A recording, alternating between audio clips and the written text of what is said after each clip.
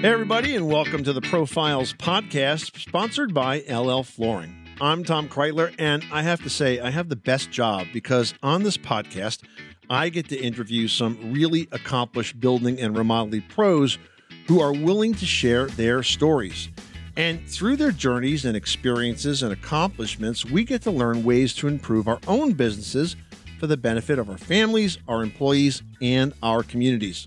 So if you're a builder, a remodeler, an architect, a designer, and you want to improve your business, we'd love to hear from you. Reach out by email to profiles@llflooring.com, or you can follow our episodes on the LL Flooring Pro portal at llflooring.com/pro. And now, let's get to work. My guest today believes that working together, we can transform each other's lives. Chris Lambert is the CEO of Life Remodeled, a nonprofit organization that focuses on the intentional and equitable revitalization of Detroit neighborhoods, distinguished by their significant need and radical hope. Welcome, Chris. Tom, great to be with you today.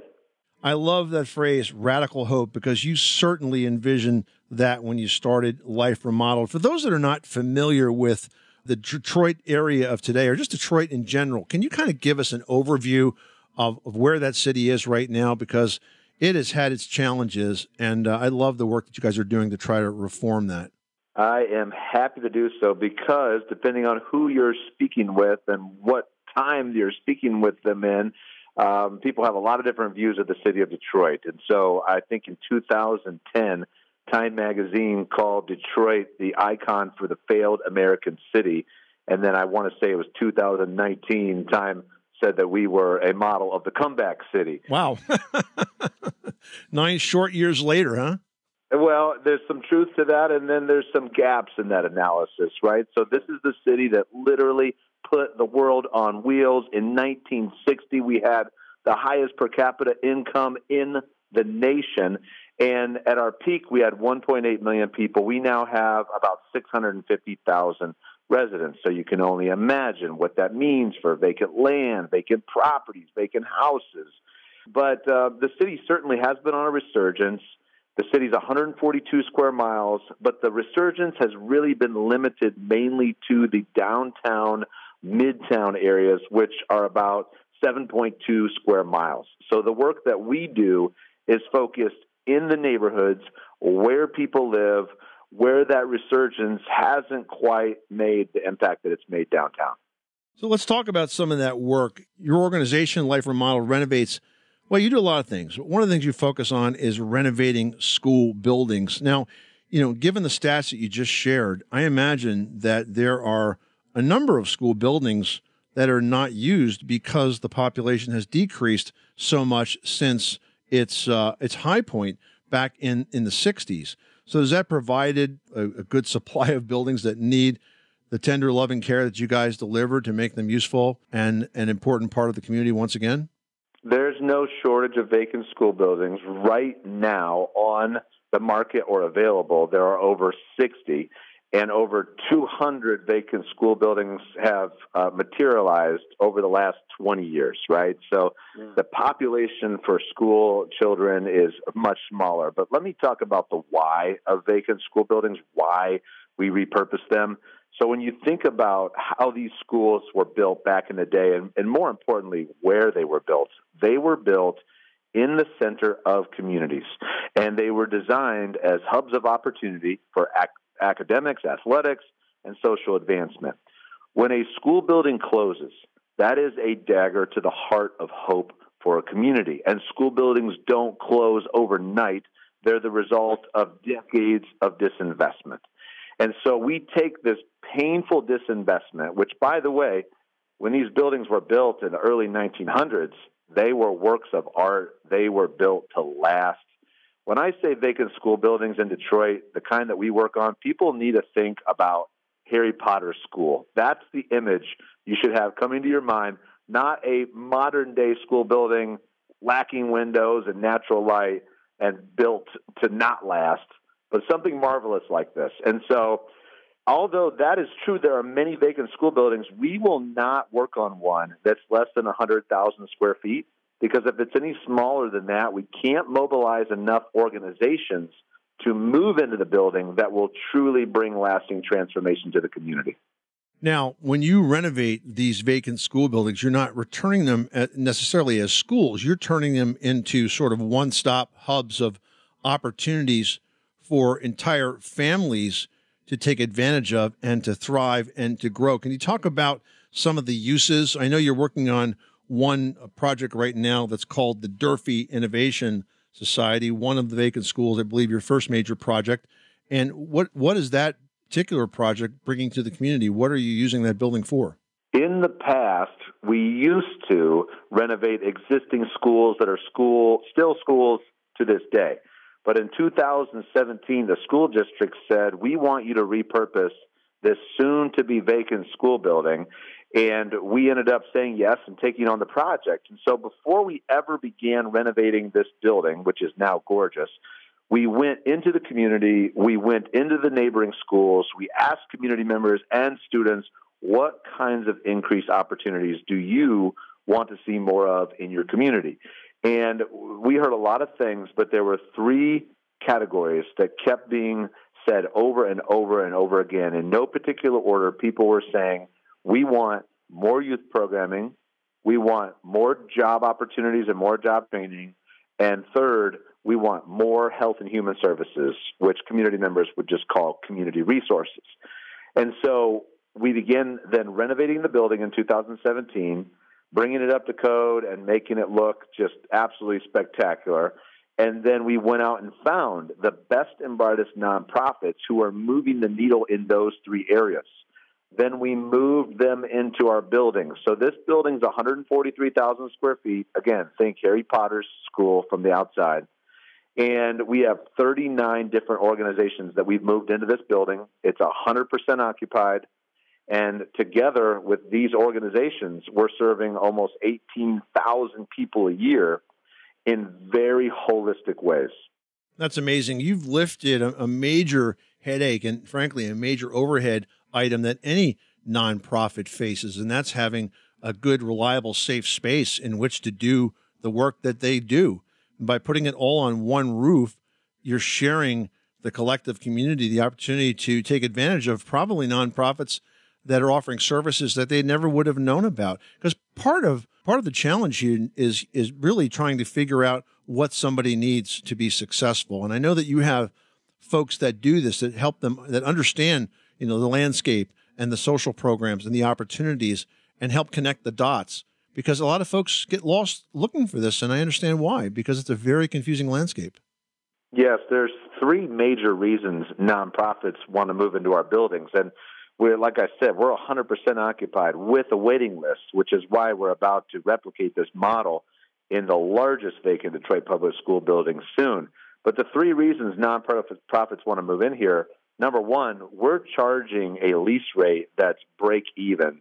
Almost the exact same amount of money that it costs us to operate this building is what we're charging our tenants. And so they can't get rent at cost anywhere in the city of Detroit. The second reason they want to move here is nonprofits want to be located where people live, but they're not going to move into a highly distressed neighborhood like the neighborhoods that we work in, into a standalone building by themselves, primarily for safety concerns. And then the third reason nonprofits want to move here is because people are moving more and more toward collaboration these days, which is a beautiful thing. But a lot of nonprofits just don't know how to collaborate. And this space is the place where you can do that easily and regularly. And we have a lot of programming in place to ensure that they're collaborating well. But I'll also say, imagine one of my favorite organizations in the world, the Boys and Girls Club. Absolutely love Boys and Girls Clubs. But in the traditional model, it's in a standalone building where that's the only program. So if I'm a parent, I'm picking up my kid from Boys and Girls Club, there's nothing there for me in that building. There's nothing there for my parents, and there's nothing there for my younger children if they're too young for the programming. But if you take that Boys and Girls Club, which we've done, and you put that in one of our buildings, now all of a sudden there's something for me as a parent, which would be a new job opportunity. There's programming for 900 senior citizens, which would be my mom and dad. There's free diapers and formula for infants, which would be my newborn, child. And then there's dozens of youth programs and a federally qualified health center and a cancer support group. I mean, you name it, it's here. And so now all of a sudden, this brings families together. Instead of going from one social service to the other, you're there as a family unit. Well, you're bringing families together. You're bringing families directly to the services and the opportunities they need. And as you mentioned, you're bringing the nonprofits together so that they can collaborate successfully. So it sounds like a really terrific model that's obviously working well for you. How did you get started in this, Chris? I know you started back in 2010, but things were mighty bleak back then. Is this the idea that you had that got you going, or did you start with different projects?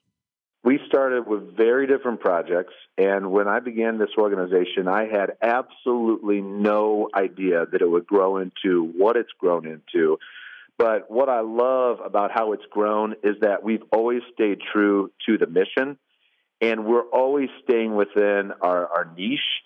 And it's taken us some time, though, to discover really the bullseye. And when we first began, we did something that was quite difficult at the time. But it's very small compared to what we do now. We used to build houses in 6 days, kind of like the Extreme Makeover Home Edition show. Right, yeah. And sure. We would deed them for free to deserving families, but we would take the families through financial training, set them up with a clinical psychologist to process family dynamics. And we would also invest in the whole surrounding community with hundreds of volunteers when we first began. And that was very transformative work. But over the years, after doing that 6 times, we discovered a model that would have much more impact in the whole surrounding community than just building one house at a time for a family. I'm looking at some of your output here. It was on your website. 4 schools. This is since 2014.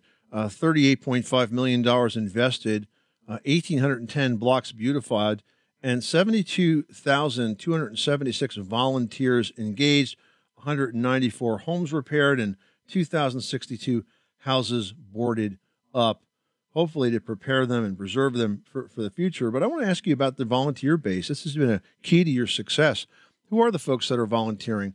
Are these remodeling and construction pros as well as lay people that are all pitching in together to do what they can do to improve these spaces? Both and. So let's talk about our home repair program second, but let's first talk about our annual 6-day project. So our 6-day project actually is about to take place the first week of October. It takes place every year, and we mobilize thousands of volunteers over 6 straight days, Monday through Saturday, who beautify several square miles of Detroit in those 6 days. So in a pre-COVID world, we were mobilizing 10 to 12,000 volunteers in 1 week. In the world that we live in now, we're going to have a little over 6,000 volunteers this year. And what that includes during that week is we provide all the tools. We provide the lawnmowers, the weed whackers, the edgers, the blowers, the rakes, the shovels, and volunteers are removing blight on vacant properties. So they're cutting down large, overgrown brush and weeds, getting rid of illegal dumping, boarding up vacant properties, as you said. This year, we're doing something we've never done before during our 6-day project. We're doing everything I just told you, plus we're going to mow the lawns of veterans, senior citizens, and people who are experiencing disabilities. And I'm excited about what that's going to do just to increase the amount of engagement between community members and volunteers who don't live in the community. So for the 6-day project, it's really an amalgamation of volunteers from all over Metro Detroit, and we even have some groups that come out of state. But it's a lot of volunteers from corporate America. Over 150 companies send volunteers to us. And we've had years where General Motors sent 3,700 volunteers in 1 week. You know, this year they'll send about, I think, 600 volunteers. And companies like Masco will send a few hundred, and Rocket Mortgage, and a number of companies. But that's the 6-day project. And the amount of transformation that happens during that 6 days is really overwhelmingly inspirational. There are homes where you literally wouldn't even know that there is a house behind the overgrown brush. And within 4 hours, a team of 10 people take it all down, and they say what you just said. They say, wow. Poof, magically, there's the house. This project does 2 major things. One, it makes communities safer because where there's a lot of overgrown brush and weeds and illegal dumping, blight sends messages to suspecting criminals. Oh, no one's really watching me. I can get away with anything. And when you take care of that, it significantly improves crime. We've got the statistics to prove it, where the police department came to us 1 year following a project. They said, you got to see this. Crime dropped in 10 out of 11 categories for an entire year, including a 47% reduction in homicides. So that's major, right? You're clearly saving lives because, as you say, crime is going to continue in places where criminals feel safe, and they don't feel safe in nice houses. They don't feel safe without the cover of trees and bushes and overgrown brush. When it becomes obvious that people are invested in this community, and I want to lift up the heroes that live in Detroit neighborhoods. Imagine, like I said, a city that went from 1.8 million people to 650,000 people. There's no way that residents should be expected to maintain this blight and this vacancy on their own. And our city is doing the best that it can with the resources that we have. But there's a need for ongoing volunteerism in Detroit neighborhoods, probably for the next 10 years, right? So it's great how our community is coming together. But the other thing I want to say about this project is it brings people together from all different walks of life, different races, different religions, different political perspectives. And what I found is if you try to get two people who are polar opposites on any of those three areas that I just mentioned, and you ask them to sit down at a table, look each other in the eye, have a conversation, and work it out, 9 times out of 10, that's not a very productive conversation.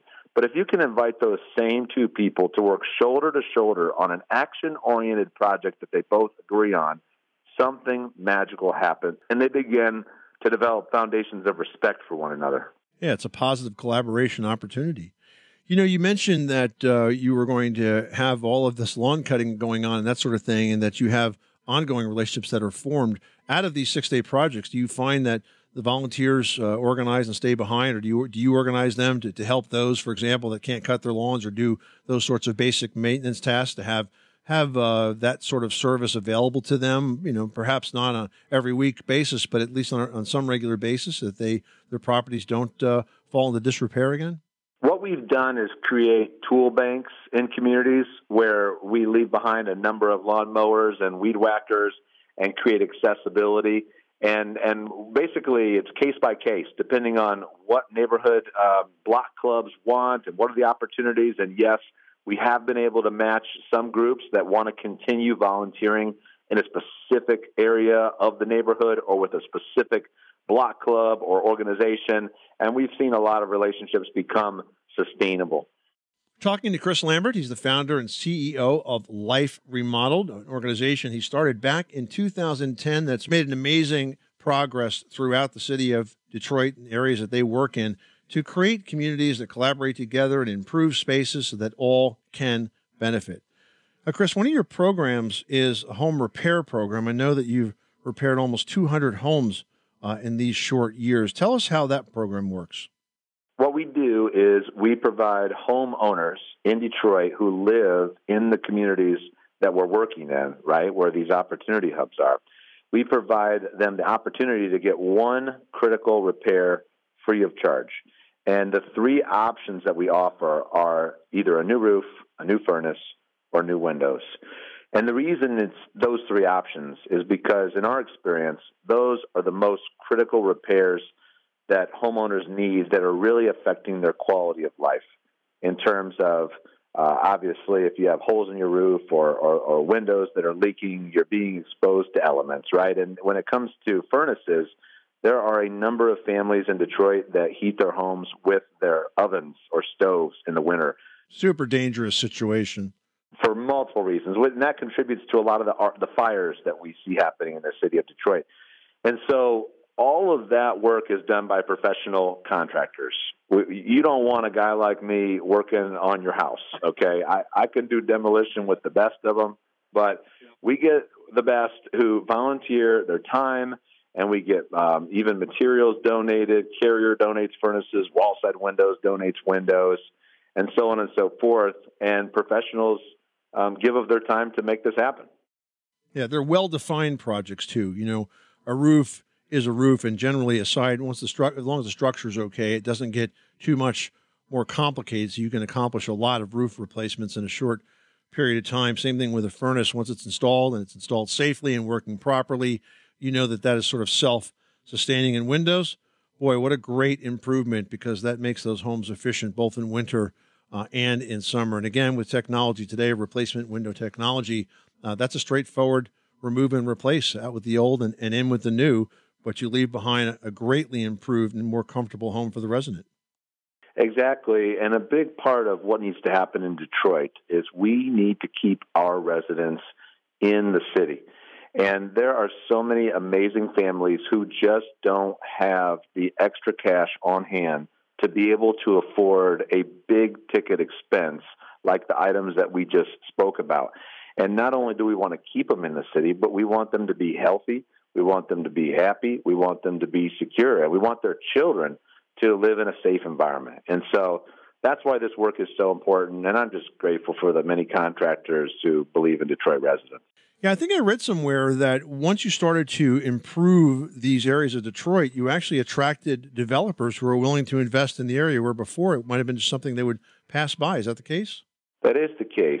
And our work is focused on creating access to opportunities for people who've lived in these communities for decades and experienced all the injustice and the disinvestment.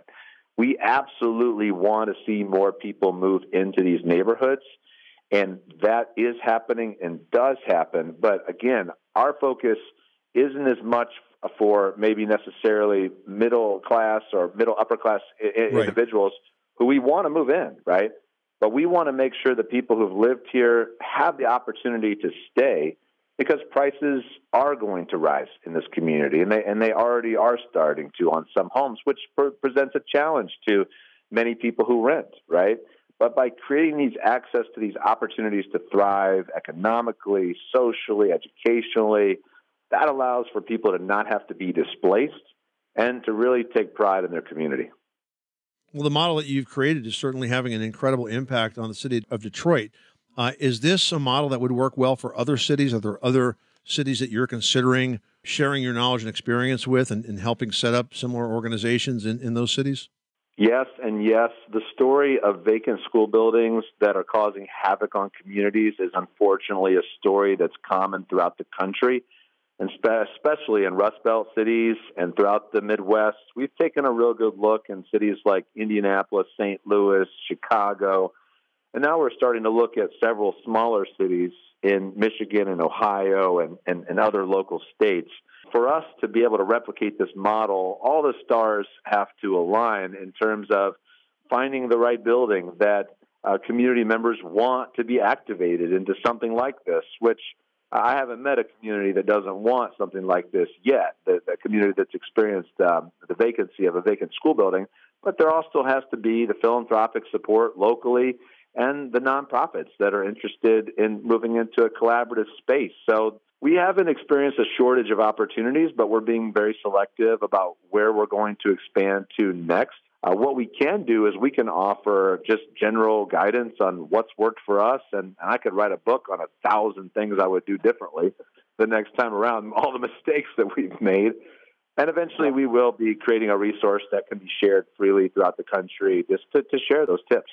Well, I think the idea that you've sought alignment between all the impacted parties, between those that would fund this, between those that are members and living in this community, and you've tried to create, in this example of the Durfee Innovation Society, a building that really has addressed all of the needs that were identified for you. So the idea of doing the research and seeking the alignment and the cooperation of those that are impacted is really a key to success. But that's not something that happens, overnight. That's something that takes years of effort. So I could see that just sort of transferring, what you've done in Detroit, it's not easy to kind of drop in like it's a franchise. You're going to have to really build trust and build understanding, because frankly, what you do is very unique. And I'm sure a lot of these communities have heard grand plans, so to speak, before, but they need to make sure that anyone that starts down this path is going to be able to deliver. And certainly you've proven that you can do that through what you've accomplished in Detroit.